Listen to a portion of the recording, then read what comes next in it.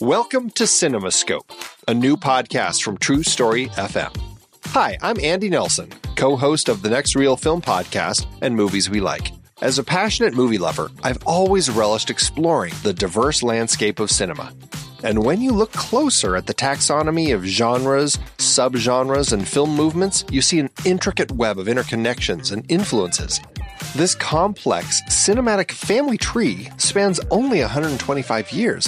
So how did styles as diverse as the French New Wave, New Queer Cinema, and Ozploitation emerge? What cultural, economic, and technological forces sculpted these styles? And what hidden threads unite them all as part of the same fantastic art form?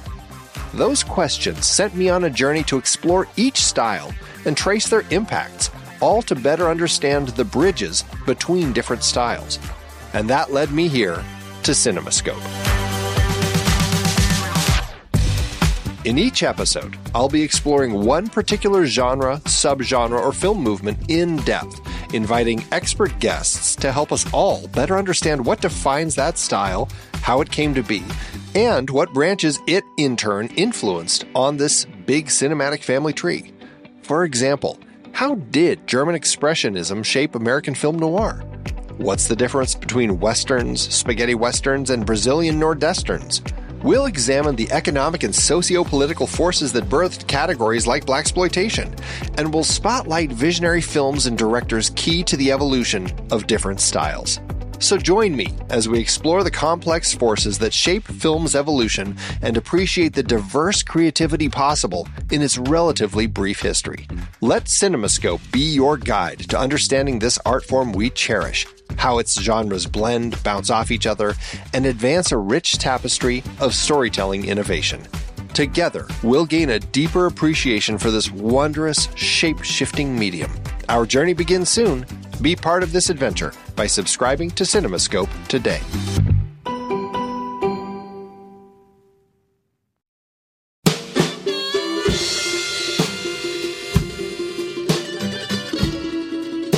Welcome to the Next Reel Speakeasy on rashpixel.fm.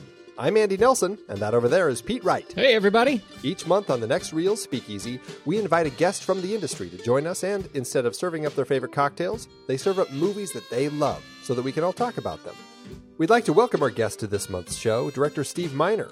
Hailing from Westport, Connecticut, Steve was introduced to the world of film by his mother, a film librarian at the Westport Public Library. After a stint as a ski bum in Steamboat Springs, Colorado, Steve started his career as a PA on industrial films in Westport.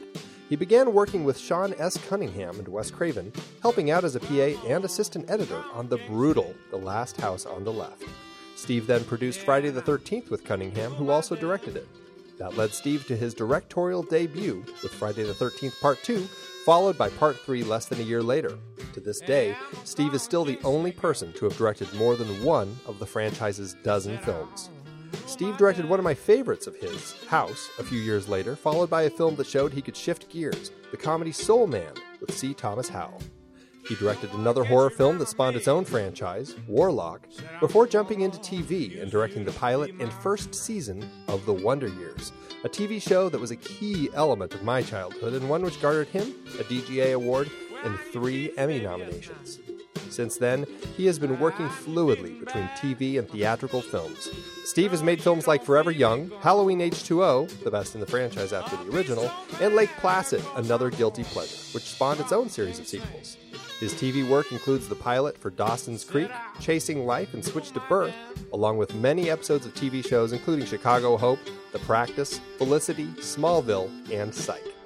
Welcome to the show, Steve. Thank you. Good to be here. Steve, I got to tell you, man, we're so excited to have you on the show. And when we realized that we had this weird connection and that you were available and willing to come talk to us, we felt so unbelievably, unrepentantly cheeky that we were going to have you, with your background in horror, come talk about a movie like the movie you picked tonight. Okay. And yet I realized you have an incredibly varied background. Tell us a little bit about what that looks like for you. You certainly didn't get stuck in horror. You've done a lot of stuff. Can you kick us off by just telling us a little bit about the trajectory of your career? I was a ski bum in Steamboat Springs, Colorado, and looked around, and this was when I was in my early 20s, and said, boy, I don't see a future here for me.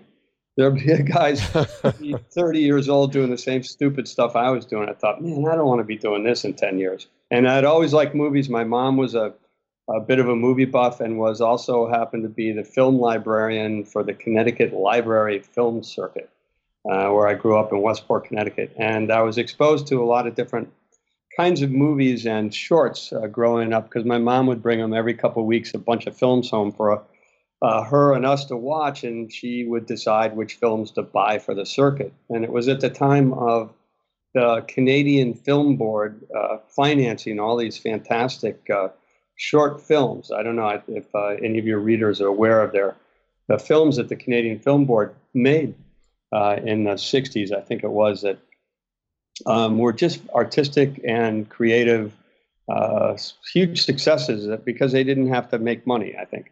And it was supported by the government. But anyway, they made a whole bunch of those movies, and it sort of opened my eyes to filmmaking. And also, my mom was a Hitchcock buff, and she would take me to the Hitchcock movies.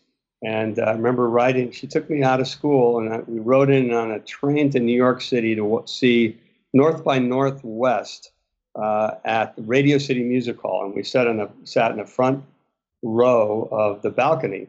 And on the trip in on the train, she said to me, watching the beginning of the movie, because there's going to be this little fat guy who's going to walk out on the screen and everybody's going to applaud and laugh. And she said, that's the director, Alfred Hitchcock. And I said, well, what does a director do? And she told me, or at least what she knew that they did. And so it sort of opened my mind and eyes that, hey, there's actually people making these things, these movies. So it's sort of an early start of thinking about it. She also took me to Psycho. And after Janet Leigh was murdered in the shower, I said, Mom, I can't watch this. It's too scary. I don't know. I was like 8 or something. And Jesus. That's really sad and prophetic. I know, everything makes so much sense. Now it's making sense, right? So, and she said, well, if you can't stand it, go stand outside in the street and wait for the movie to be done. I'll be out and get you. So I was 8 years old, standing out in the street waiting for Psycho to be over. And I had to ask my friends what happened at the end because I was too scared to watch it. Anyway, so then when I was an art student, I was going to be an artist. And when I decided that I was going to pursue the romantic dream of being a ski bum in Colorado, and after a year of that, deciding that it was fun but no future, I thought, well, I'm just going to become a movie director. So that's what I did. So funny. After that whole story, to end up saying, "Hey, I think I'll become a movie director," it seems so nonchalant. Well, it was a kind of a serious decision, actually, and I did the only thing I knew to do. Is I moved back to Westport, Connecticut, because the only person I knew that had anything to do with film, other than my mother buying films for the library circuit, was a kid I went to high school with, who instead of going to college, went to work for his neighbor, who was an industrial and sports and sort of educational filmmaker. And so I called my friend up. I said, hey, I'm really interested in getting into film. He was working at the time as an editor for this guy and cameraman. And I said, can you help me out or anything? He said, sure, come on back and I'll introduce you to the filmmakers in town. Westport's a very kind of artsy town, or was then. It's not anymore. And so I got started there in Westport. I want to be a movie director. So what do? You move to Westport, Connecticut. That's what they say, Little Hollywood, Westport, Connecticut. Exactly. So anyway, so that's, and I just started working there in various capacities, as gopher, and then I learned editing, and I had an editing company, and I did production side. I did work both post and post-production and as well as production. Working my way up to sort of a producer, production manager, and editor. And one day I heard that someone in town was shooting a movie, and I knew the family of the producer. I didn't know him well. He was a little older than I was. But I hunted him down and got him to hire me at $15 a week as a gopher on Last House on the Left, the original one. So I started my association there with Wes Craven and Sean Cunningham, who were doing that movie. And we stayed working together off and on and friends ever since. So a couple of years after that, and I Sean and I were both pursuing stuff, Wes as well. But Sean called me up one day and said, hey, I had a great idea for a title for a movie. And he told me what it was. I said, yeah, that's a really good idea for a title. So we had no money and somehow scraped together, I think it was $400. Took out a full-page ad in Weekly Variety announcing this movie that we had available, which of course we did not. And we got all these telexes, this is back before faxes. We want your movie for distribution. And Sean and I looked at each other and said, boy, we better come up with a script. And so he knew a guy in the next town who wrote for the soap operas, who ended up writing a script. And that was Friday the 13th. Wow. That was the birth of the franchise right there, huh? That was the birth of the franchise. And so in a way, it was sort of an accidental way of me getting into doing horror films. It was sort of like, I get, a window of opportunity. But at the same time, I had always watched them and was, if not a fan, at least understood how they worked. And I remember watching Creature from the Black Lagoon with my dad on TV. And being really, really angry that that last bit, you didn't see the creature. I remember a shot of the lake or something, and then they stopped. I said, what happened? What the hell? So maybe that spurred me on to wanting to do them. But a little bit, it was a target of opportunity. But at the same time, I think I had an understanding of what made them work. And, I guess I did a little bit. What I find so interesting about your career is that you were able to shift it very effectively from horror into kind of doing a lot of stuff and a lot of the dramatic sort of stuff and the stories about people. And I think that's such an interesting glimpse into some of the films that you said, hey, let's talk about one of these, because you did mention a couple of the Hitchcock ones like North by Northwest and Psycho, but then also the Philadelphia Story, which is the one that we're talking about today. I think that says a lot that, it's not necessarily just about the genre for you, but it actually, there's a lot more going on to what makes a great film. So looking at that, how did you end up coming to this film? What was it about this film that said, that's the movie I really would love to talk about?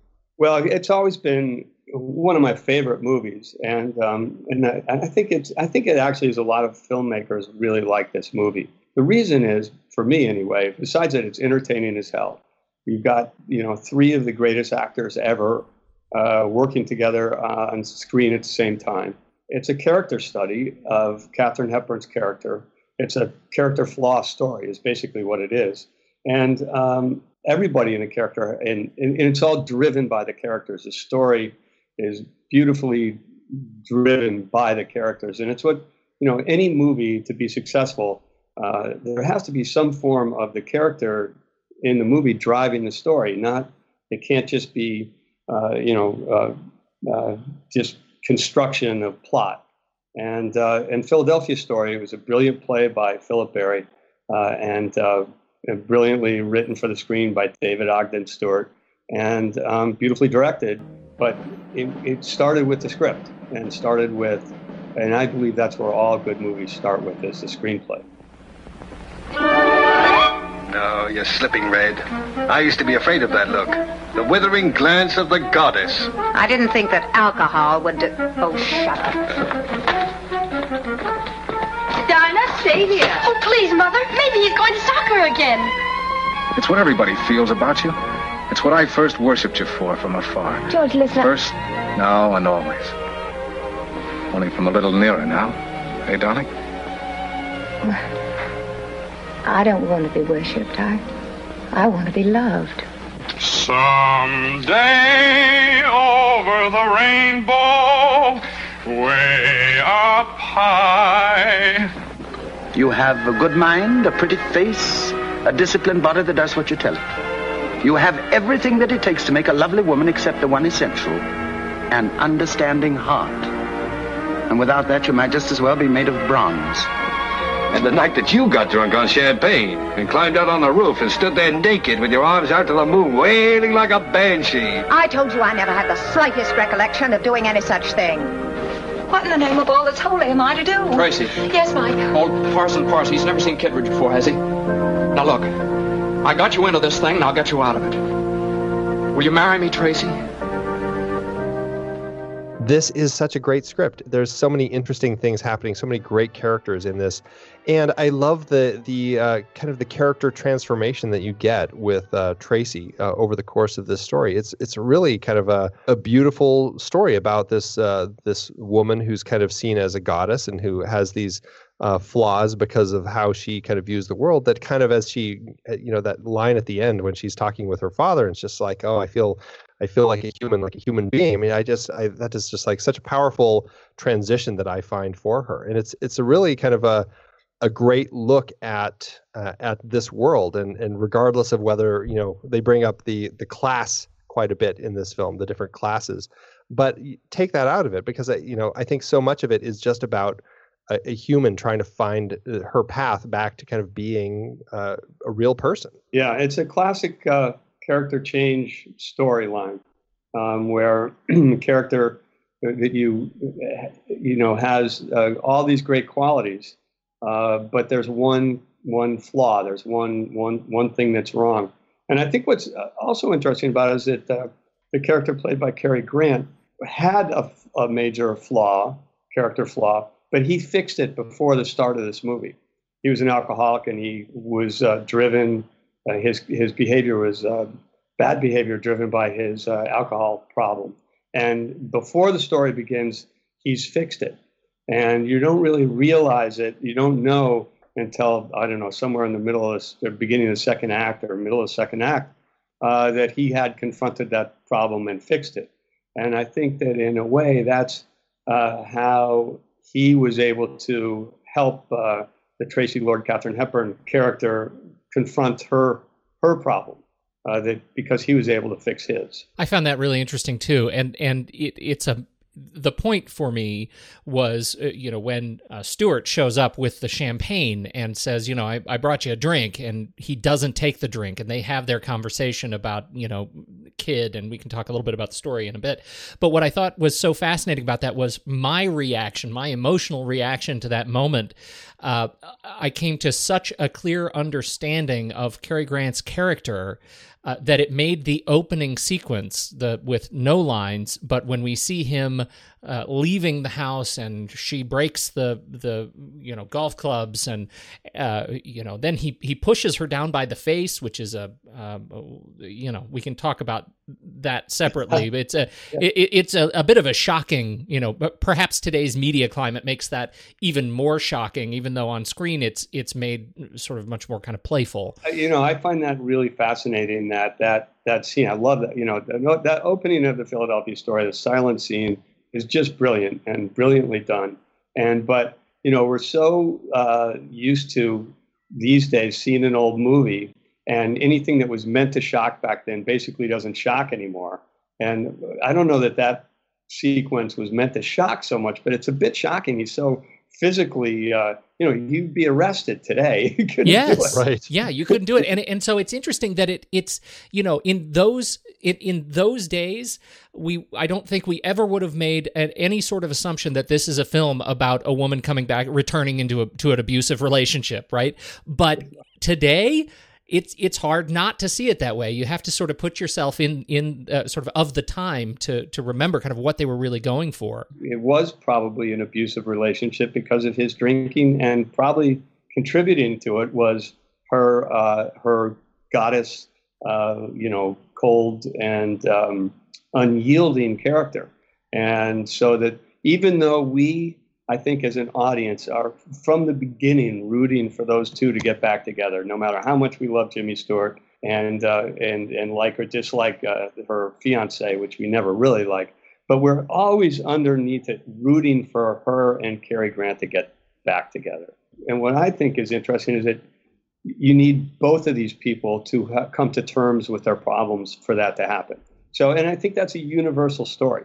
We all have our character flaws that stop us from either being happy or being in a relationship that works on both sides. And it works so well with Katharine Hepburn. Just something about her personality. And I read something about this like at the time, because we can talk about later the whole box office Poison thing that people saw her as at the time. but people kind of she was kind of this character, right? She was kind of this this socialite from money back east, and that was kind of the impression that people had of her. And it was kind of, in a weird way, it was like the audience got to see this comeuppance and this person of that status kind of have to kind of find a new place. And it's kind of interesting looking at it that way, that Katharine Hepburn really fits so well with this. And it makes sense that, she was behind the, when it was on stage, she was on it, and she was so intrinsic in actually getting the stage show made and getting the movie made. And getting the movie made, exactly. Yeah, she bought the film rights for it, and with her help, from what I understand, from Howard Hughes. Yeah, but, absolutely. Katharine Hepburn was, this very privileged, upper class woman from New England, not Philadelphia, but still, that was her background. I think what you see in that movie is essentially how she grew up. Right, which, it's interesting because Barry, who wrote the play, he wrote it, from what I read, it was based loosely on Helen Hope Montgomery Scott, who was a Philadelphia socialite known for her hijinks, who ended up marrying a friend of his. And so he kind of knew this socialite that seemed, very much of this kind. And so he wrote this play. And I think that anybody who knew Helen probably could see that in the film. But I think he also had in mind Katharine Hepburn to play the part as he wrote it as well. And she certainly, like we said, she fits it. She's great in it. Fantastic. The whole idea of screwball comedy obviously circles around this because it kind of fits the screwball comedy genre a little bit. It's interesting because it kind of dances around that. It certainly fits just kind of a general kind of romantic comedy. There was a philosopher, Stanley Cavell, who coined the comedy subgenre of screwball comedy called comedy of remarriage, which he said it was popular in the 30s and 40s, where a couple would divorce and then flirt with outsiders only to remarry, which, because of the production code, ended up being a useful way to actually have other people philandering, basically, which was an interesting way to put films together at the time. Yeah, and I think there are quite a few that have that sort of plot to them. Although Philadelphia Stories, I think the only one that I'm aware of that has really held up over the years. But I think that it's really not quite a screwball comedy. And even though people talk fast and they're very funny and they're very clever, when I think of screwball comedies, I always think of Bringing Up Baby as like the ultimate screwball comedy, and that. It has like crazier characters, more outlandish plot devices, like the leopard and those odd sort of things that happen in that movie. So, I mean, it's like right on that border of screwball comedy, but I think to me, it's a bit more real than that. I think so too, and do you ever get it right in the sort of middle 50 minutes of the film? It's sort of where everybody is just drunk. I mean, they won't show philandering, they won't show infidelity, but man, do they show a lot of booze. And it ends up being sort of a central kind of pivotal bit of her transformation and in dealing with these other relationships that she has to deal with. Everybody has to deal with their relationship with, alcohol and what they do with it at night in order to come to terms with who they are in the morning. And it gets surprisingly heavy. Yeah, I thought it was really, I agree. I mean, it's one of the things when I was watching the movie again to prepare for this that I noted was how much of alcohol plays in the story, in the background, in people's revelations, and obviously Cary Grant's main problem. Yeah, it's really, I don't know, it's funny how much alcohol is in this movie. It really wasn't there to add sort of comedic texture, which is often what we see, when the characters have to, they drink and they do stupid stuff. For this, it was really part of the underlying fabric of the film, especially because of what we learn about Cary Grant and his relationship with alcohol. Like everybody is ultimately on Cary Grant's path. He was just there 2 years earlier. And as a side note, I really think Jimmy Stewart did an amazing job of acting drunk. I mean, I had that note too. I told my wife, I'm like, he is such a good drunk. It's like flawless. Even though it's fake. I mean, I don't think I've certainly been drunk in the past, and I don't think I could have acted like that. But I mean, it's just so perfect because you buy 100% of his whole performance. But that particular part of his performance I thought was fantastic. Although I have to say, in Katharine Hepburn's defense, she holds her own as a drunk. She does. Yeah, you're right. She was really good, especially in the scene when Jimmy Stewart's carrying her back from the swim, and there's Cary Grant, and there's her fiance, and the way she says hello to all three of them, it's just like, it's precious. It's just fantastic. What does she say? My feet are made of clay. Did you know? Did you know? I love it. Easy, old man. She's not hurt? No. Not wounded, all but dead. Seems the minute she hit the water, the wine hit her. Now look here, Connor. A likely story, Connor. Hello, Dexter. Hello, George. Hello, Mike. I had an office in New York for a while on the Upper East Side, and I would walk by her brownstone every day from Grand Central Terminal to go to my office. And one day I remember looking over after I'd passed her place and seeing her in her car driving, and she looked just like she got out of off the set. I mean, she had a big hat, but she used to drive this like 20-year-old Chevrolet. And she was just an amazing person, I think. Well, she's delightful, and she's very different. I mean, she is a unique performer. Not just, her ability as an actress, but her look and her demeanor on screen. It is unique for the period, and that her period ended up lasting as long as it did, right? I mean, we'll go all the way to Golden Pond if you want. You know Absolutely. What I mean? Like, but it's one of the things I tell young actors and to watch these movies. One reason to watch a movie like this is one of the reasons Katharine Hepburn and Jimmy Stewart and Cary Grant were so unique were their voices. They had very distinct voices, and they had incredible control over their voice box and their diaphragm. And it was a huge tool in their arsenal of acting. And it's one of the things that I think a lot of young actors are not really aware of. And to develop a voice and or develop your voice. And the more singular and unique it is, think of Jean Arthur. Mm-hmm. Any of these great stars, especially back then, had fantastic, unique voices. It's not that far. I mean, all of these people were around when the silent era was still there. So clearly they were aware of how critical your voice was and how the sound of that was a key part of your presence on screen, because they had been seeing people's careers fall apart because they transitioned they couldn't transition from the silent films to the sound films. That's true. I hadn't thought about it. That's a good point. Yeah, so it's pretty interesting. It's so interesting while we're talking about Katharine Hepburn, this was her first big hit after a bunch of flops that she had done, including Bringing Up Baby, which I always find so strange that movie was a flop at the time.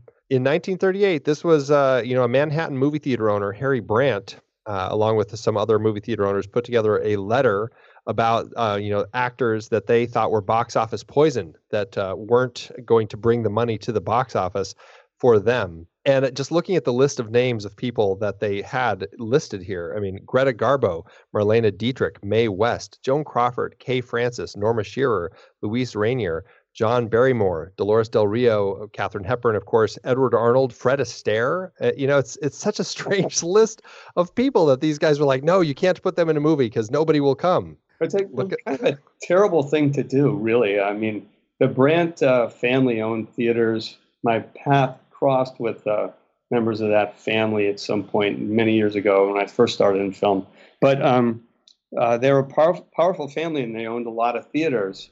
But just sort of a callous and cruel thing to do, to publish a letter like that, it just seems inconceivable today. Well, and pretty much if you were a woman working in film that year, or you're Fred Astaire, then you're poisoned in the box office. Well, that's fairly telling too. It is. It's virtually all women, and it's terrible. Terrible. Yeah. But and I think they were really affected. I know that the story goes that Katharine Hepburn was really affected by that, and she saw this vehicle, Philadelphia Story, as her way to be, back to successful movie making.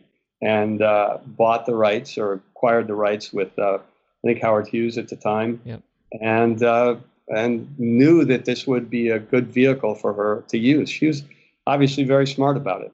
Well, it took a big risk. I mean, the fact that she took on the stage play for zero salary, but a piece of the back end, which ended up being incredibly fruitful for her. But in order to be able to drive this property to the screen, I mean, that's one of those sort of like, I'm a chess player, I can see 15 moves ahead, sort of a move in the industry, to be able to do that with her career, take the time and devote it just to get this thing on screen. It's savvy. And especially at a time when she was supposedly box office poison, Right. that just put that through. And to do it, and she getting it made at MGM, which at the time was the premier movie studio, and you can tell it by looking at the sumptuous sets and the production value of that movie, was another coup for her. I read that originally she wanted other actors. But Louis B. Mayer wanted to try to ensure any box office success by getting Cary Grant and Jimmy Stewart, which was really helpful. Oh, absolutely. Yeah. That's the other thing is like she was able to actually kind of get herself in the contract where, she got to kind of have a little bit of the pick as far as the director. I know she's the one who wanted George Cukor. Yeah. And she also wanted the Ogden Stewart to come on board to write the screenplay. Yeah. So, she brought this property and had a lot of say in how it got made. And I think that's, really savvy of her. And I mean, George Cukor, they had worked together, I think, 4 times before this film, and along with working with Cary Grant on a couple of those. And I mean, he was known as the kind of a woman's director or an actor's director. And, I think she could tell that this was definitely the sort of story with characters that were so rich as these, that Cukor was like really a perfect director for this type of story. He was a great director, and he did a virtually perfect job with this movie. Not only with being really smart about opening up the stage play, the way he the scenes he set outside and some opening it up to not just be stage bound, but even more at the same time when he's into a scene with a bunch of clever writing and clever repartee and great dialogue, he's content to just let it play, in a 3-shot or a 2-shot, and not mess with it. Let the quality of the script just play. Now, as a director, when you watch a film like this and you see what Cukor is doing here, I mean, what are you drawing from that? Are you seeing stuff like that you can go, gosh, that's a brilliant tool that I can use, whether it's Lake Placid or whether it's something like Soul Man or something that's definitely more character based? Yes and no. I mean, we who knows who we steal from? We all right, everybody, right? And I remember doing when I was. Speaking of Lake Placid, doing Lake Placid, and I had this idea after opening a crocodile attack on the guy to cut to a shot of the leg falling to the bottom of the lake. Well, after shooting it, I realized I stole that from Jaws, and I didn't include it in the movie.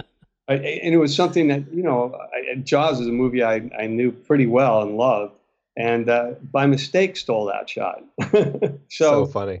It's almost how do we get our ideas, and we're always building on other things. But I think really watching this movie, and I'm after many times watching it now, watch what does he choose to have when the actors move from one room to another, or walk down the outside, or set it on a horse, or what he chose to do that was not stage bound, and what he chose to just keep as people standing in a semicircle and talking. It's a master class on how to sort of block one of these kinds of movies. Let's talk a little bit about the first shot, last shot, a regular thing we do here on the show. We talk about the very first shot the director chooses to open with, and the very last shot that we close with, and see how well they connect together. The first shot is we've got this. We open on this high society house in Philly, and we dissolve in to see Dex storming out of the house with all of his belongings, and Tracy, his wife, is chucking all of his goods out onto the street or into the drive. and eventually she breaks the golf club over her knee, and it's all there's no yelling, no screaming, no words. It is all silent. He then follows her back to the door. It looks like he's going to raise his hand to hit her, but he ends up putting his full palm on her face and pushes her into the doorway, and we cut to her on the ground, then getting back up, clearly angry. But unhurt. Unhurt, yes, absolutely, unhurt. So that's the first shot. I think the first shot is a closed door, or is it the house? No, it's the house. It's the house. The first shot is a wide shot of the house, and so we're dissolved into the opening sequence. So, and then the last shot. The last shot we have, Tracy, Dex, and Mike frozen at the altar in the photo. That kid snuck as he kind of sneaks up to the altar to take the picture, and we see the photo of them in the magazine. And then the page turns. We see a few more photos, and then of course turns to the end. The first shot, the house sets where the tone is of, you're gonna be into watching some rich people, I think. Yeah, right. 2 hours with the rich. Get ready. And then the last shot, being, I think of it as that frozen still shot. Although, like you said, they cut to a couple more before the end. I think that what that last thing with the three of them frozen, you just like Jimmy Stewart and Cary Grant and Katharine Hepburn so much. You're rooting for all of them. And it sort of gives you this feeling of a continuing story. There's going to be more to this story. And it kind of makes me feel good that this world is going to continue once this movie's over. And you leave the movie with a good feeling. Whether it connects with the first shot or first sequence, I don't know. Does it? It's interesting. It's a tricky thing to see the connection really between the first and the last shot in this particular film, other than it's about society and high society and how other people see them. And we certainly start with kind of, we're inside the world of the high society. And by the time we get to the end, now we're outside of it with the tabloid, with Spy Magazine, right? As we're stealing photos with the publisher of this wedding. And I like how Mike has now kind of almost crossed the line, and now he's become a subject in the photo rather than the writer writing the story on them, which I think is a pretty clever twist on that ending there. It is, and I think, but now you mentioned that, I'm thinking about that. What's interesting about the class divide in this movie, the upper class and the lower classes, and they're kind of, Mike and Dexter are the symbols of the two of them clashing. But through the movie, I think it's a part of sort of the American ideology or the American ideal that there really isn't that much different. And in fact, Katharine Hepburn talks about it when she's talking to Jimmy Stewart about what a snob he is. And and she's saying how, there's basically, I'm paraphrasing, of course, good people in the upper society, and there's bad people in the lower society. And it's just what you are as a human, which makes a difference. And that's what, the American dream is all about. So in a way, it's sort of how you mentioned, maybe it's that if there's a connection, it's that they start in high society and you're outside this house looking in. And then Mike, as the Jimmy Stewart character, as our sort of like a surrogate man. He's our everyman surrogate. He's now included with them. So there is not that much difference between the rich and the poor. It's just that the rich have more money. Look, see, there is upward mobility. See? This is what it's all about. For me, there's one other element that I feel like is important to at least acknowledge in here, and it doesn't necessarily connect to the first shot, but just this underlying theme of how the media and how the tabloids treat different classes of people. And in the end, we do have this that where Mike has made that conscious choice to escape that place and to sort of access his inner artist again and start writing. And that refrain of, hey, you have my book? He's always surprised that other people are reading his work, and yet he's relegated to this sort of tabloid journalist. So he makes it out of this world, and yet Kid shows up with a camera. So there is this sort of inescapable feeling to it that the media, this is the end of the apocalypse, and the cockroach still lives. You can't ever really escape it. And for me, I find that as much as the ending, the final last shot is redemptive for these three characters, as much as I've enjoyed my time with them, it's also it's a little bit sad in terms of its commentary on where we are. and relevant today. Yeah, right. Absolutely. And something that Pete and I were talking about before we started recording is that, this is after these guys essentially reversed the blackmail on Kidd himself by, writing up this whole piece so that he would drop his blackmail that he had against Tracy's family. And they said, we've got all this on you. And yet here he is still showing up at the wedding to take the photos, which is like the press just won't let up. We've talked a bunch about Katharine Hepburn. Let's talk about the other two. Cary Grant as C.K. Dexter Haven. Insofar as he's a fantastic choice for this performance. He wanted two things. He wanted top billing, even though he was not the protagonist in the film, and he wanted $137,000 to be paid directly to the British war effort for his salary. That's what I understand. It's really interesting, and the fact that Jimmy Stewart only made $15,000, I think, or something like that. Wow, it just says a lot as far as their place. And this is the year after Jimmy Stewart, was in Mr. Smith Goes to Washington, which is such a great film. Yeah. So it's surprising that he made such a drastically different salary on this film. Yeah, I wonder. I don't know. I mean, a guy I worked with found his wife found a contract written between somewhere in a bookstore, written between Alfred Hitchcock and Jimmy Stewart, signed by both of them. And I think it was for high anxiety, or not high anxiety. I mean, Vertigo. Vertigo. It was a non-funny one. Yeah, right. And it was some really low number too. It was and it was a very simple contract. It was just a paragraph that Jimmy Stewart agrees to do this Alfred Hitchcock movie for, I think it was like $10,000. Wow, that's interesting. Or if there were back end deals or something that weren't written down on that piece of paper. I doubt it, but anyway. So maybe he never made much money. I don't know. Yeah, very interesting. Word is that Hepburn's original choice was Clark Gable, but we've talked about Gone with the Wind on this show, and so listeners will remember the animosity between Gable and Cukor as George Cukor was fired, and therefore Gable had apparently not much of a shot wanting to or he didn't really want to take this film, is what I understand. I don't think he would have done it. I don't know the reason. George Cukor was a great director, but someone said it was for homophobic reasons. I've read somewhere. Oh, interesting. Yeah, there was a segment in Hollywood that was very homophobic at the time, and but George Cukor was fired off of or he quit off of Wizard of Oz too. Yeah. Yep, right. Yeah, had just a little bit of uncredited stuff, but yeah. Well, it's hard to imagine, although, no, it's easy to imagine Clark Gable in that role. I don't think he would have been as good as Cary Grant. And she also wanted Spencer Tracy to play the reporter, the Stewart role. And, of course, I think this was before they started a relationship, but I could be wrong. I'm guessing that she was still in the Howard Hughes days based on the fact that he funded this one.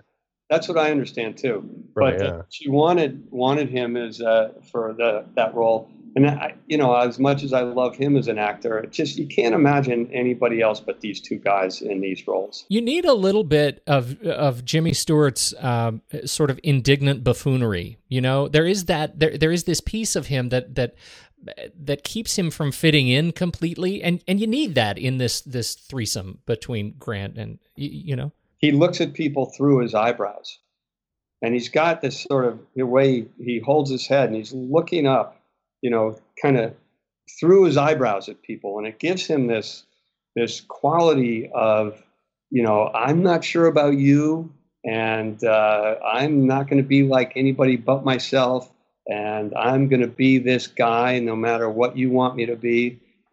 Sort of quality to the guy, and it's very endearing. He's also, just speaking of endearing, he's also so brilliant at being judged silently. There's a sequence in the hallway where he's playing with the spoons, and he's like looking at it, and he's being judged by the sort of butler who's standing there watching him play with the wedding gifts or things, I guess, like this. And he accidentally puts a lighter in his pocket and he has to turn around. I mean, that sort of awkward, endearing sort of tone of Stewart is what makes him such a gem in this film for me. Yeah, I mean, he just plays everything to the max. I mean, he's always in the moment, and I don't know, and his voice is unique quality to his voice. And such a different sort of character than what he, had been doing. I mean, the year before with Mr. Smith Goes to Washington or Destry Rides Again, The Shop Around the Corner was released the same year as this. I mean, they all feel so different. And, here he is doing this, and there's a little bit more of that cynicism with him. And you can tell, I think it's the sense that, here he was this writer, and now he's diminished to writing for the tabloids. And that comes across so well, the way that he plays himself all the time. And it's, he's brilliant. Both he and Cary Grant are just natural fits for this. They do a great job. And they, the three of them they'd all worked together on various other projects throughout their careers. But I mean, here, I think it's just a highlight of seeing all three of them really at the top of their game. Yeah, absolutely at the top of their game. So those are the big three. There are a number of wonderful performances in here. I'm going to kick off my favorite sort of not main three performances, and that's Virginia Wiedler as Dinah Lord, who is Tracy's young sister, a teenage sister. And I think she is charmingly precocious and a little bit creepy. A little bit. A little bit. I remember the first time I saw this movie, I was a little taken aback by her. And I think I saw it when I was pretty young, and thinking, "Wow, she's a little creepy." Yeah. But but the more I see the movie, the more I really enjoy her performance and how important it is to the film. And she was fantastic. Oh, especially when you get to the end and it was me. I was all me. I did this. Right. I couldn't help but want to go put on the bad seed like right after this. There's a certain vibe to it. When she sits down at the piano and starts jamming out Lydia the Tattooed Lady. That was in stitches. That was great. It's interesting. She was also in The Women, another Cukor movie, and that one, boy, that fell like a brick to the bottom of our ranking. Andy and I did not enjoy watching that movie, which makes this one a bit of a surprise. Virginia Wiedler was actually our favorite in The Women. She was also there as young May, I think her name. Mary. Young Mary. I've never been able to get through that movie, and I haven't watched it in a long time, so I don't even remember her in it, or if I would have been aware of her. That's okay. Well, you didn't even know you're doing yourself a favor. Don't worry about it. Her part, I mean, she's the daughter of the main woman who's dealing with the divorce, and there's there's a really nice scene in that film of her and her mother talking about divorce and how the hardships that go along with that. That was really kind of the one scene that I think that I enjoyed. It's on a stretch. Yeah. Well, she, and I guess she did not really go on much past her teenage years as an actress. She didn't last very long anyway, because she had rheumatic fever when she was a child, which nobody ever told anybody. And I think they found out after she had died. She only lived to 41 years old. She died of a heart ailment that she had because of the rheumatic fever that she had as a child. Everybody, though, all the supporting characters I thought were fantastic in this movie. I mean, I'm sure you've got your favorites as well. Oh, they're all great. I mean, you've got Uncle Willie, Roland Young playing Uncle Willie. He's so funny, Roland Young. But that's borderline creepy, the way he but funny as hell. It's very funny. And he's a brilliant comic actor. It's an interesting bit that they have this relationship that Willie and the father end up having this sort of injected mistaken identity line, which it's so strange because that's usually the main subject of a film like this, right? Oh my goodness, this is where the vaudeville takes over, and it turns out that was just kind of injected as a little beat between Act 1 and Act 2. It's resolved, and it ends up not being a big part of the film after all, which I really liked. It was just a sort of a distraction. Yeah, and it's that why I say that this is less of a screwball comedy for me is that all the characters in this movie are really smart, which makes for a great movie. And like you said, this thing about the mistaken identity in a screwball comedy, that would have been played out to its hilt, and who knows what kind of hijinks would have ensued if that were pursued in the story, in the script. And the same thing with the whole concept of we're embedding these reporters into this wedding. Katharine Hepburn, Tracy Lord, knows immediately that something's wrong here, and this can't be really happening for real, and that there can't be really, something's going on. everybody's smart in this movie. And they have really interesting conversations. I was really struck this time the conversations that Tracy has with her father, John Halliday playing Seth Lord, and just like how difficult it was really to kind of watch the conversation he had with her about the world of implications that people have toward other people, and how she is so harsh, and that just kind of really kind of putting her down as a daughter. But in a way where it was more just looking at some of the ways that she acted and reacted at particular situations, and the whole idea of this implications versus facts sort of thing, and the way that she kind of walked into the story treating her father, and kind of took all of that and ended up having to reshape it, and the way that she thought about her father and everything toward the end of the film.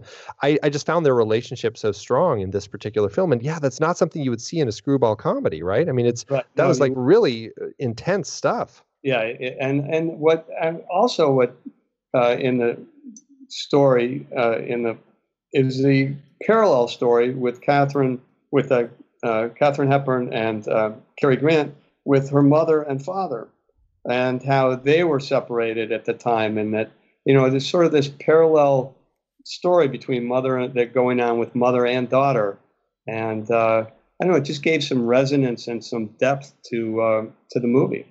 The whole idea of the implications that people have, and the insinuations of things, and even just the relationship between Kittredge and Tracy. How it ends up falling apart because of the way that he, sees that, oh, well, how could you not have had an affair with this guy based on all the evidence put before me?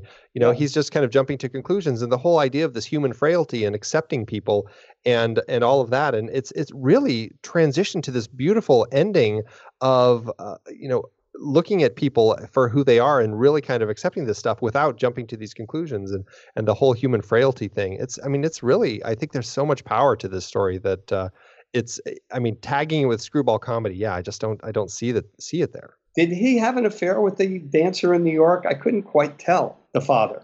My impression from the way that conversation resolves is it was something that he might have been thinking about, but it wasn't something that ever happened, because he kind of says, it wasn't true or whatever, but he kind of goes after her for having accused him and kind of jumping on him for all of that.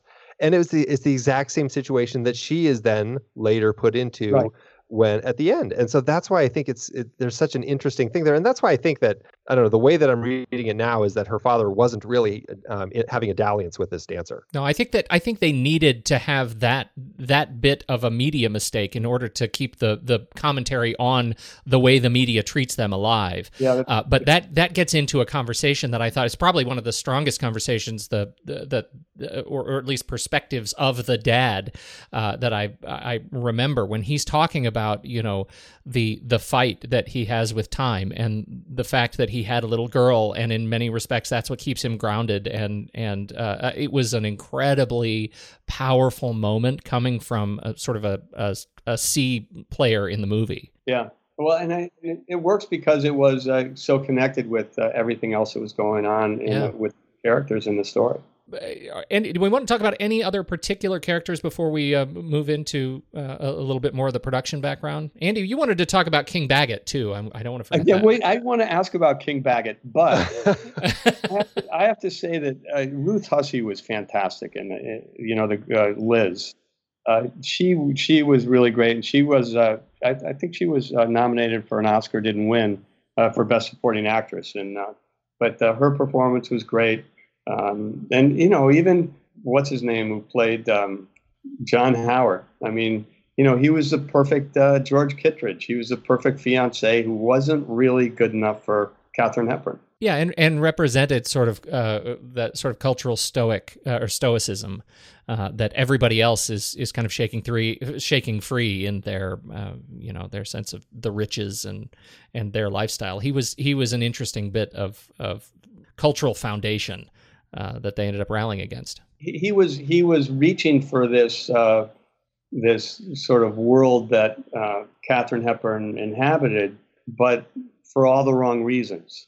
He represented that person it goes back to this class thing where there's good people in the law, and that are poor, and there's good people that are rich. And, Jimmy Stewart and he were the perfect opposites for that. And you see the two perfect examples for me that spell that out exactly why Kittredge is not right for Tracy.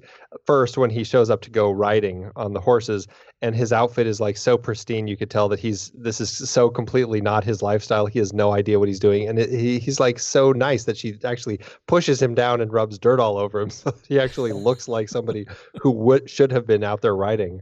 Yeah. And then the second time is when he finds out that Sidney Kidd is there for the wedding, and his reaction is like, oh, how thoughtful of him to show up for the wedding. Not only that, he's willing to forgive her sleeping with someone else to get coverage in Spy magazine. I mean, not quite that bad, but almost. He's willing to forget everything just to get some publicity. Just the opposite of what both she needs and what Jimmy Stewart and Cary Grant represent. Jumping back to this other person in the film, King Baggett, which... so what's up with this King Baggett guy? I was very curious when I was reading through the credits list on IMDb, and came across this King Baggett, who's a wedding guest, an uncredited wedding guest. Which and means I think that means an extra. Right. Right, exactly. He was basically an extra at the wedding. And I mean, if you look at the wedding, I mean, there's so few shots of where you can actually see anybody in there. Yeah, but the thing about this guy, King Baggett, William King Baggett, was an American actor, director, and writer. He was internationally famous in the silent era. He was actually the first individually publicized leading man in America, referred to as King of the Movies, the most photographed man in the world, and the man whose face is as familiar as the man in the moon. Wow. He had appeared in over 300 motion pictures from 1909 to 1947. He wrote 18 screenplays, directed 45 movies from 1912 to 1928. He ended up, the transition from silent to sound didn't work for him. He became an alcoholic. He had problems with some of the studio executives, and it kind of ended his career. And he turned to playing character roles and bit parts. And by this point in his career, he was basically just an extra, just appearing in bit movies through the 30s and 40s. And it just shows you how fleeting fame can be. Watch out, Tom Cruise and everybody else. I'll bet you 100 years ago, or whenever, let's say 80 years ago, that would have been the last person you would have said would have fallen into obscurity. Right. Yeah. It's so interesting the way things like that change. And I read that credit, and I was just like, this is an interesting character that nobody talks about now, but certainly somebody worth bringing up. I was not aware of him at all until I saw him, and I looked him up a little bit too. I don't know, it's fascinating. So as far as getting this thing made, we already kind of talked about the process that Hepburn went through to get this thing off the ground. And it ended up working. I mean, it was a great film. What did you think of the production? Is there anything particular that stands out for you? The cinematography, production design, anything that really stands out for you, Steve? Well, the production design particularly stands out for me. And Cedric Gibbons, I think. Gibbons, yeah. He did a ton of movies for MGM and was one of the top production designers. And it just, it was so well done, those sets. I mean, they were all sets built on the stages at MGM, I'm sure. Probably most of the other stuff was backlot stuff at MGM. They used to have a huge backlot there. I just thought it was beautifully done for the production design and both the way they integrated the sets and the exterior sequences. The other part is the gowns. The clothes of Katharine Hepburn are just outstanding. It just make her just pop on the screen, even in black and white. Just these fantastic gowns by Adrian, who was a great Hollywood designer. Just the sumptuousness of the world was really clear and done in a way that you just believed you were with these very wealthy people, and this is how they lived. I thought it was great. I really did. The thing about Adrian's costumes, particularly Tracy's dresses, that really stood out to me was, I mean, this is the story about this society girl who everybody views as a goddess or a bronze statue or a queen. And I mean, they go on about that throughout the film constantly. And, this is a woman who finally at the end is just like, I just want to be a human being, really. But the dresses were done to make her really kind of feel like a Greek statue. And I mean, it was amazing how Adrian had designed these looks that just really made her look exactly like what everyone was saying she was. They played with her, texture. The gowns really looked on that black and white film like marble. It was gorgeous. And I think that the patterns on them too are very, very graphic. And so that would immediately, your eye will go to that first, on any of those scenes. Yeah, it was brilliantly conceived and executed. He has many of his credits are just gowns only. Do we know if he did all of the costumes for this thing? That I don't know. I doubt it, but I'm sure that there was MGM. Had a huge wardrobe department. And I doubt he did anything other than special gowns for probably not just Katharine Hepburn, but for the women, right? And for the other characters. Well, I thought James Stewart, he wore great suits, right? He's a man who wears great suits. But Cary Grant, his costumes were equally fantastic. Yeah, I would love to get those clothes. I would wear them now. Yeah. So contemporary. Oh, yeah. Fantastic collars and fabrics. They draped beautifully. Like, who knew I would start noticing those things? But it's just wonderful, his costumes. I know. It's hard not to notice them because they are so well done and they're different. They really are. They're very, very different. And like I said, they're still contemporary looking as far as I'm concerned. Going back real quick to Cedric Gibbons, who you had mentioned as the art director on this. There were some, I noticed, speaking of kind of the Greek goddess and stuff, there was a scene when I think it's when they are first talking to the reporters in one of the, I think it's was it the South Study or whatever it was? And the fireplace has some of that really interesting Greek patterning going around the fireplace. And it's like, I don't think that's the sort of thing that would have been in kind of an East Coast house at the time, but maybe it was also tying into this whole look. So they really put it all together really smartly. Yeah, I'm sure it was a very specific choice. And speaking of that whole, the way that house was put together and everything, and I love it when Liz said, wow, do you have to be as rich as the Lords to live in a dump like this? Right. It was just a great line for both, it sort of brought the great unwashed and, people who don't live like that, haha, that's funny because, it is kind of a dump in a way. I mean, I don't know. Anyway, I thought that was a brilliant line. Last little footnote about Cedric Gibbons. He is credited as the designer of the Oscar statuette in 1928. Yes, that's right. Pretty interesting. Everything else, I think, all of the other production elements, I think they all work really well. Franz Waxman's music is great. The editing, I think, works really nicely. It comes together really nicely. In the end, it just makes a really beautiful film. And, it's a movie that did well. Yeah, it did. It was a hit movie. I'm not sure exactly where it stood for that year, but I know it was a hit movie. And, it's one of those things that everything contributed towards its success, whether it's production design or the camera or the photography, and all the supporting characters. And speaking of how well it did as far as the Oscars go, it did get nominated for, it looks like 6 Oscars. Best lead actor, James Stewart, who won. He said that the only reason he got it was a consolation for losing the previous year for Mr. Smith Goes to Washington. And he said Henry Fonda in The Grapes of Wrath should have won. And, Grapes of Wrath, Henry Fonda, awfully good. I kind of agree, and I kind of also agree that he should have won for Mr. Smith the previous year. Right. Yeah, no. Well, the thing about the Oscars that most people don't realize is it's not really there to reward excellence. It's the most brilliant marketing scheme ever cooked up by any industry, is what it is.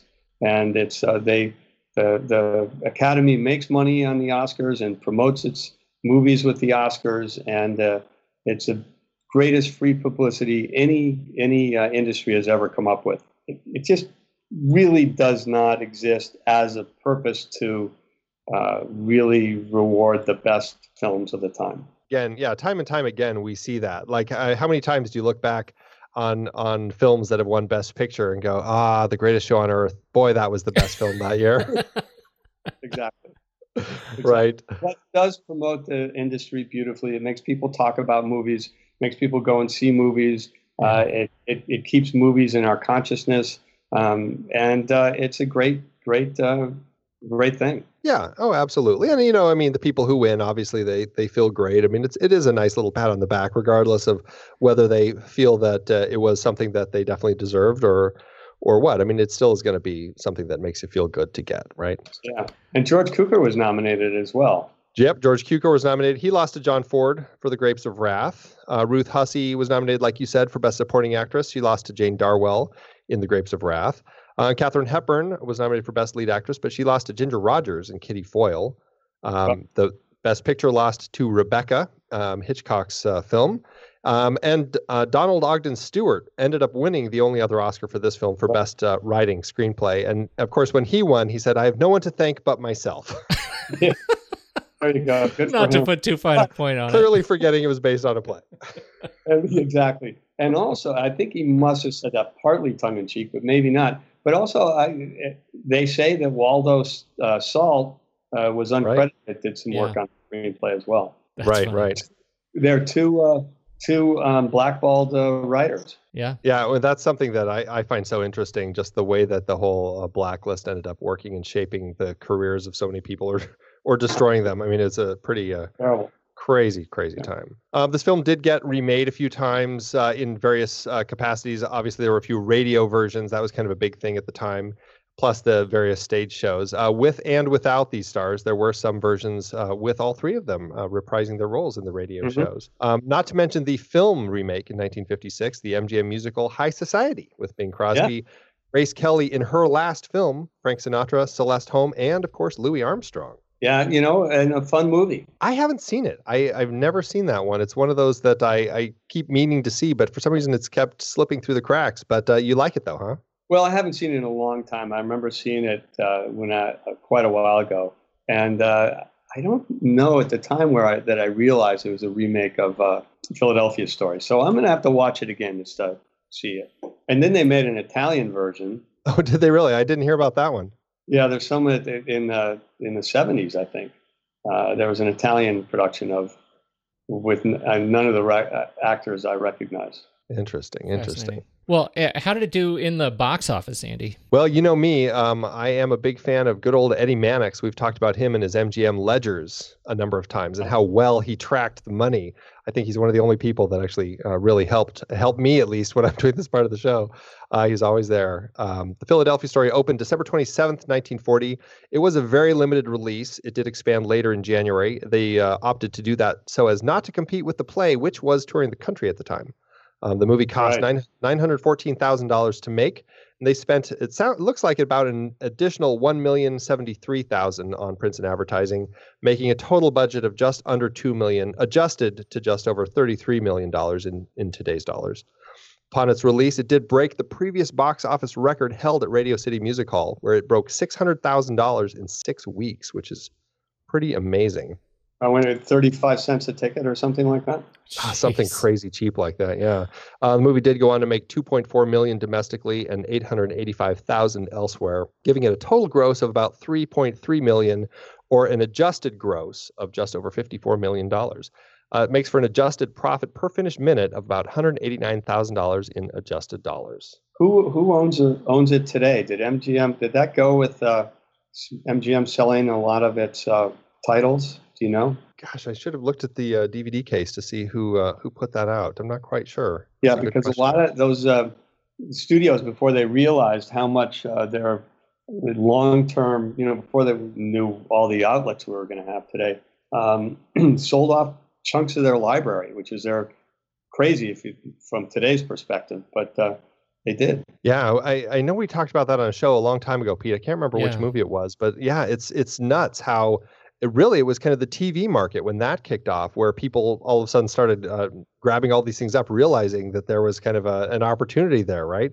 Yeah. And I think a lot of these different companies ended up losing out. This is one of them. Studio release for at least the latest release is Warner Home Video. Right. MGM, I think they sold off a bunch to Warner Brothers, and I know Universal one time Paramount sold almost everything to Universal.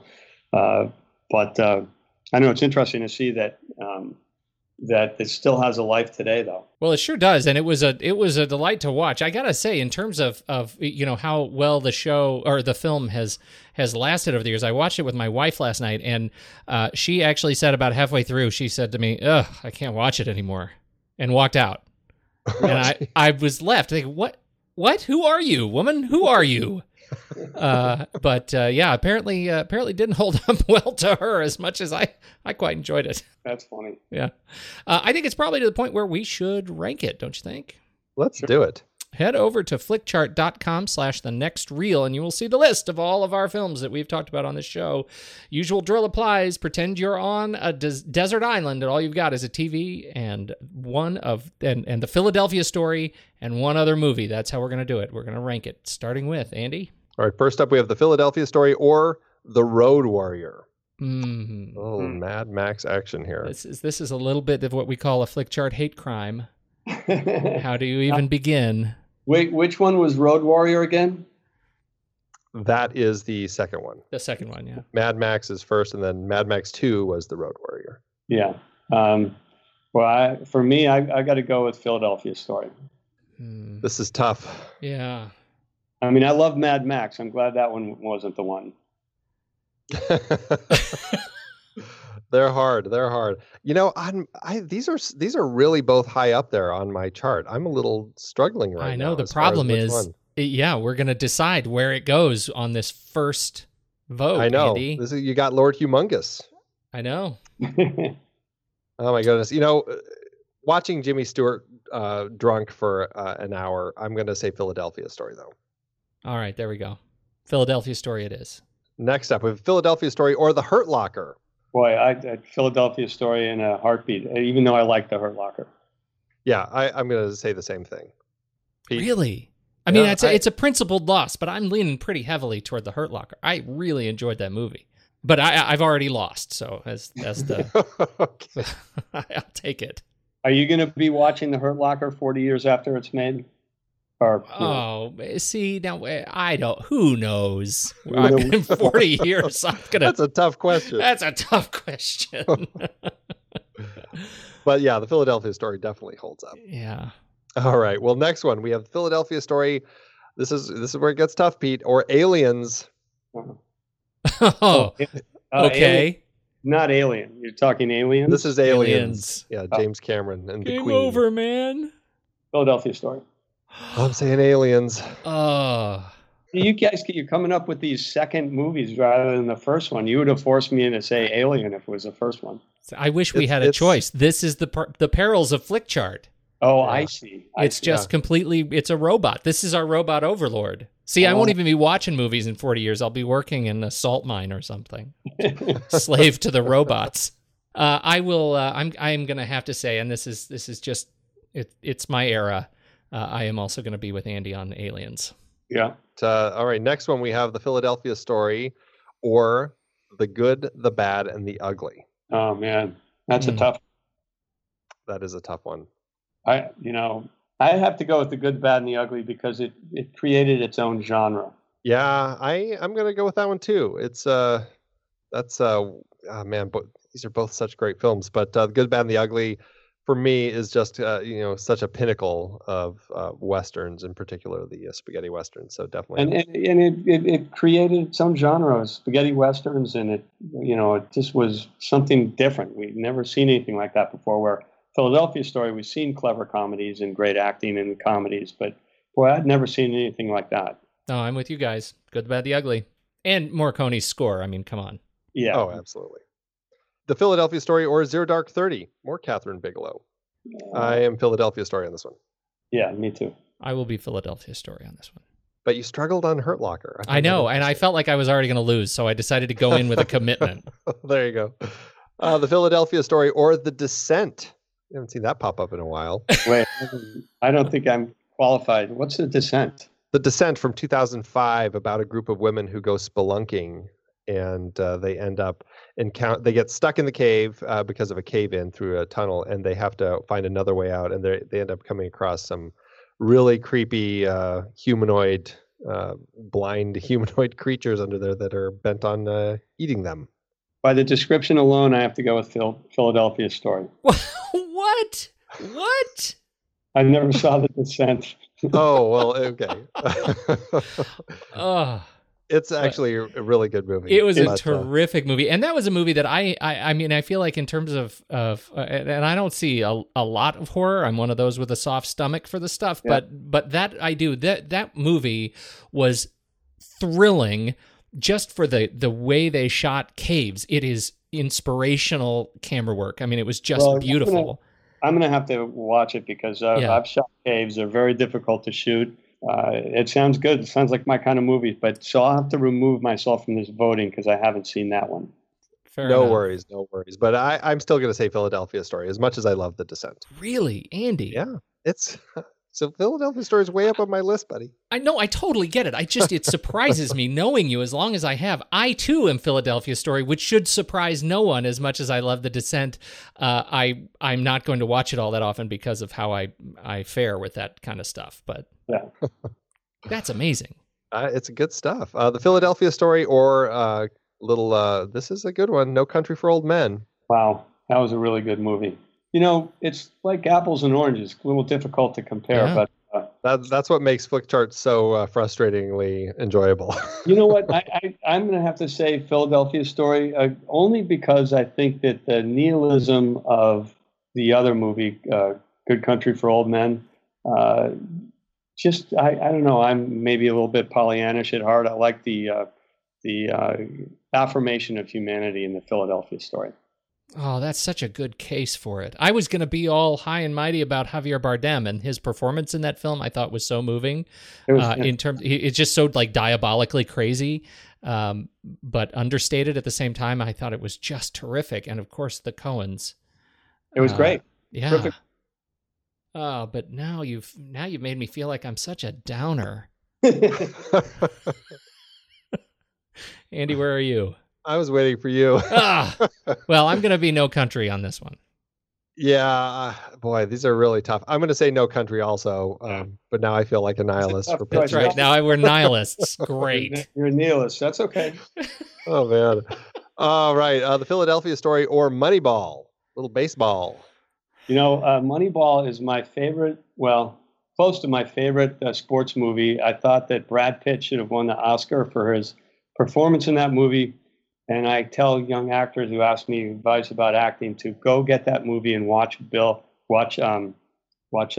in that movie, Brad Pitt, because he walks into every single scene with a past. He's either eating something or he's got something on his mind or he comes into every moment of that movie with just so much going on, and it all adds up to that character and that character driving that story. I just love that movie, and I like baseball and I like sports. Boy, that's a toss-up for me. I don't know. I have a similar. I mean, it's a ridiculously unnatural connection to that movie. I love it. I love it so much. It wins pretty much any time it goes up against us. It wins for me. So, it Philadelphia Story doesn't stand a chance on this one. I kind of have to go with Moneyball too, also because it was again it's something that was unique. I think for a movie, the way they handled it. I'm really split between these two. I kind of am leaning toward Philadelphia Story, but I could go either way. So I guess I'll say Moneyball since that's the way it's going. Yeah. And that leaves it at 55 on our Flick Chart, which is a very good place for this on our Flick Chart. Out of... It's about 270 movies that we've talked about so far. Right. So it's up there. Oh, good. People like it. Yes, that's a nice pick. That's a great pick, Steve. What is it on a star rating out of 5 for our partners over at letterboxd.com? Where do you put this one? Philadelphia Story? Yes. Yeah. 4 3/4.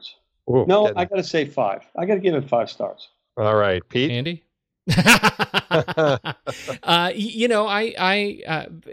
Boy, I really enjoyed it. I had a great time with it, especially now that I've sort of sat on it over the last sort of 24 hours since we watched it. I watched it yesterday evening. I'm gonna give it a good 4.5 stars for me. This is a total 5-star film for me. It's I had this in a film class back in college and really just kind of fell in love with it, and I've seen it just off and on throughout my life. And it's just been something that every time I watch it, it's just so easy to get into these characters that I really enjoy. And I find the story of Tracy's journey so touching and heartwarming that it's an absolute 5-star for me. Nice pick. So, yeah, that's fantastic. Great choice there, Steve. Yeah. Great choice. Well, thanks for having me on. I really appreciate it. Yeah, thanks for coming. We definitely appreciate you being here. We talked a little bit about kind of what you've done and stuff, but is there anything that you're working on right now that you want to tell people about? Well, no, I'm working on a couple things that are not getting ready, that aren't, I don't know when I'm going to be able to shoot them, if ever. That's how the business is. But one thing I did was just a couple days ago, I filmed some commentary for a new release in a box set of House and its sequels. Oh, yeah, baby. So there'll be a bunch of commentary on there by myself and Bill Catt and, most of the actors and the writer, Ethan Wiley and Sean Cunningham produced it with me. So, and that'll be, and I think there were, House, the second story was the first sequel, and I think there were a couple more after that. So that box set is coming out at some point.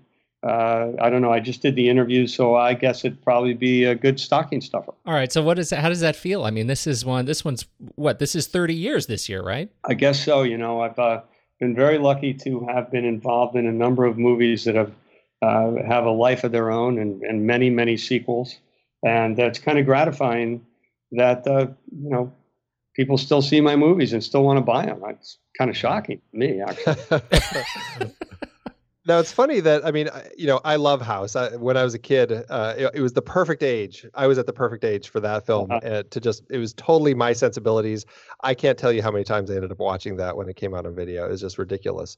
But so this film, you obviously love enough. You're doing commentary and everything. But then I was reading something and I was looking at some of the stuff that you have done, I think it was the Friday the 13th box set that came out recently. And I noticed that there's no commentary from you on those films. Is there something with those films that's keeping you from doing commentary on those ones?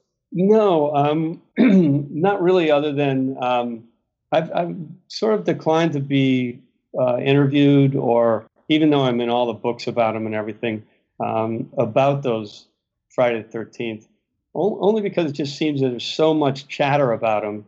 I just, I don't know if I have anything new to add, and not really that interested in self-promotion and everything else. So, Friday I felt was very well covered by everybody else, and all the stories about it are pretty well known and get retold by various participants.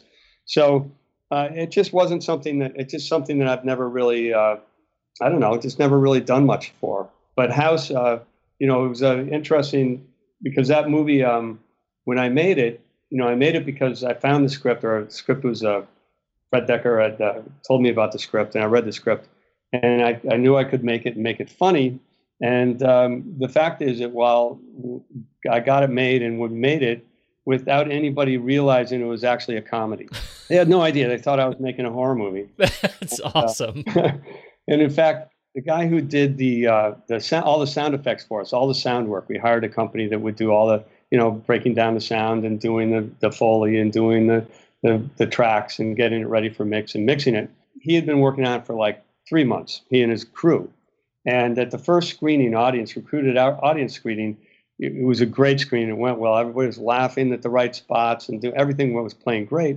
And there this guy is pacing the back of the movie theater, clearly upset. He said, what's wrong? Jim, what's wrong? He said, can you believe it? People are laughing at this. What's the matter with these people?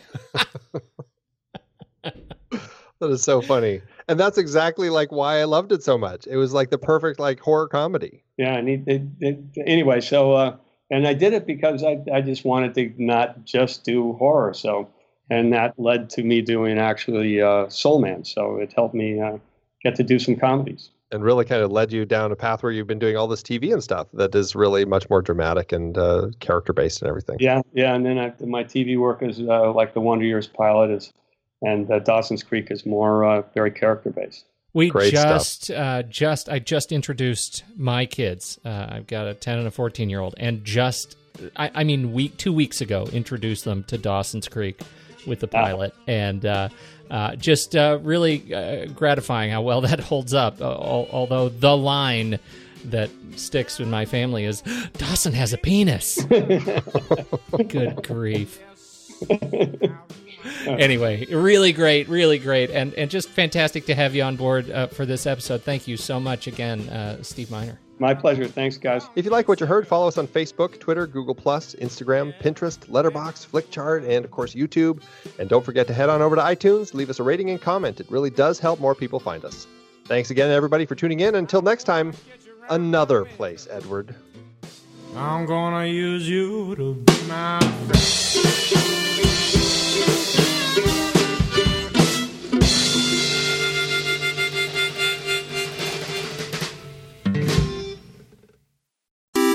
Andy, according to my friend Internet, this is what Letterboxd is. Letterboxd is a global social network for grassroots film discussion and discovery. Use it as a diary to record and share your opinion about films as you watch them, or just keep track of films you've seen in the past. Showcase your favorites on your profile page. That is a lot. You bet it is. That's why I want you to tell our fair listeners just one thing you do with Letterboxd that has changed the way you watch movies. Let them have it. Okay, are you ready for this? So ready. I love lists. As of today, I have 246 lists in my account.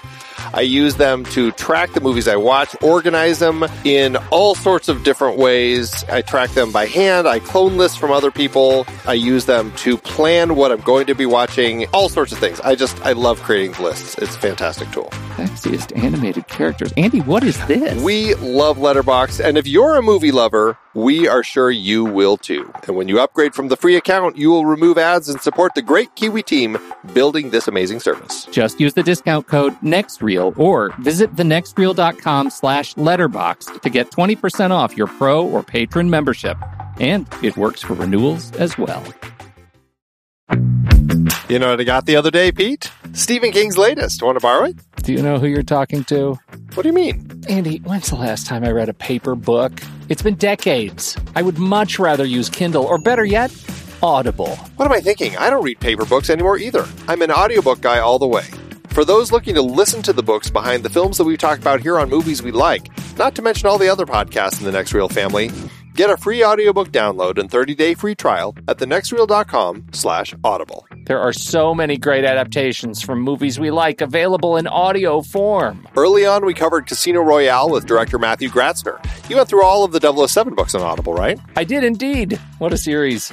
We also covered Room with legendary Dee Wallace and Never Let Me Go with costume designer Alana Moorehead. We chatted about Fat City with cinematographer Sam Levy and Silver Linings Playbook with the great composer Harry Gregson Williams. 101 Dalmatians and Bambi. Apocalypse Now, There Will Be Blood, The Thin Red Line. There's so many great adaptations with so many great guests, and you can get all these as audiobooks on Audible, along with thousands of other great reads. Producing this podcast is a lot of fun, but it does take a lot of time.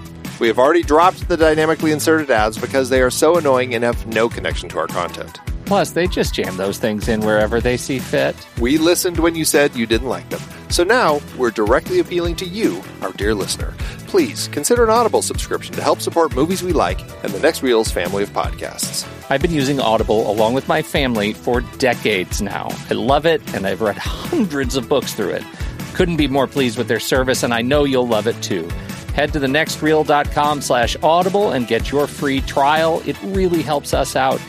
And you have a world of over 200,000 audiobooks open to you. So much great material available. Dive in with a free trial and get your first free audiobook at thenextreel.com/audible. Start listening to amazing audiobooks of your favorite movie source material with your first free audiobook today. That's thenextreel.com/audible.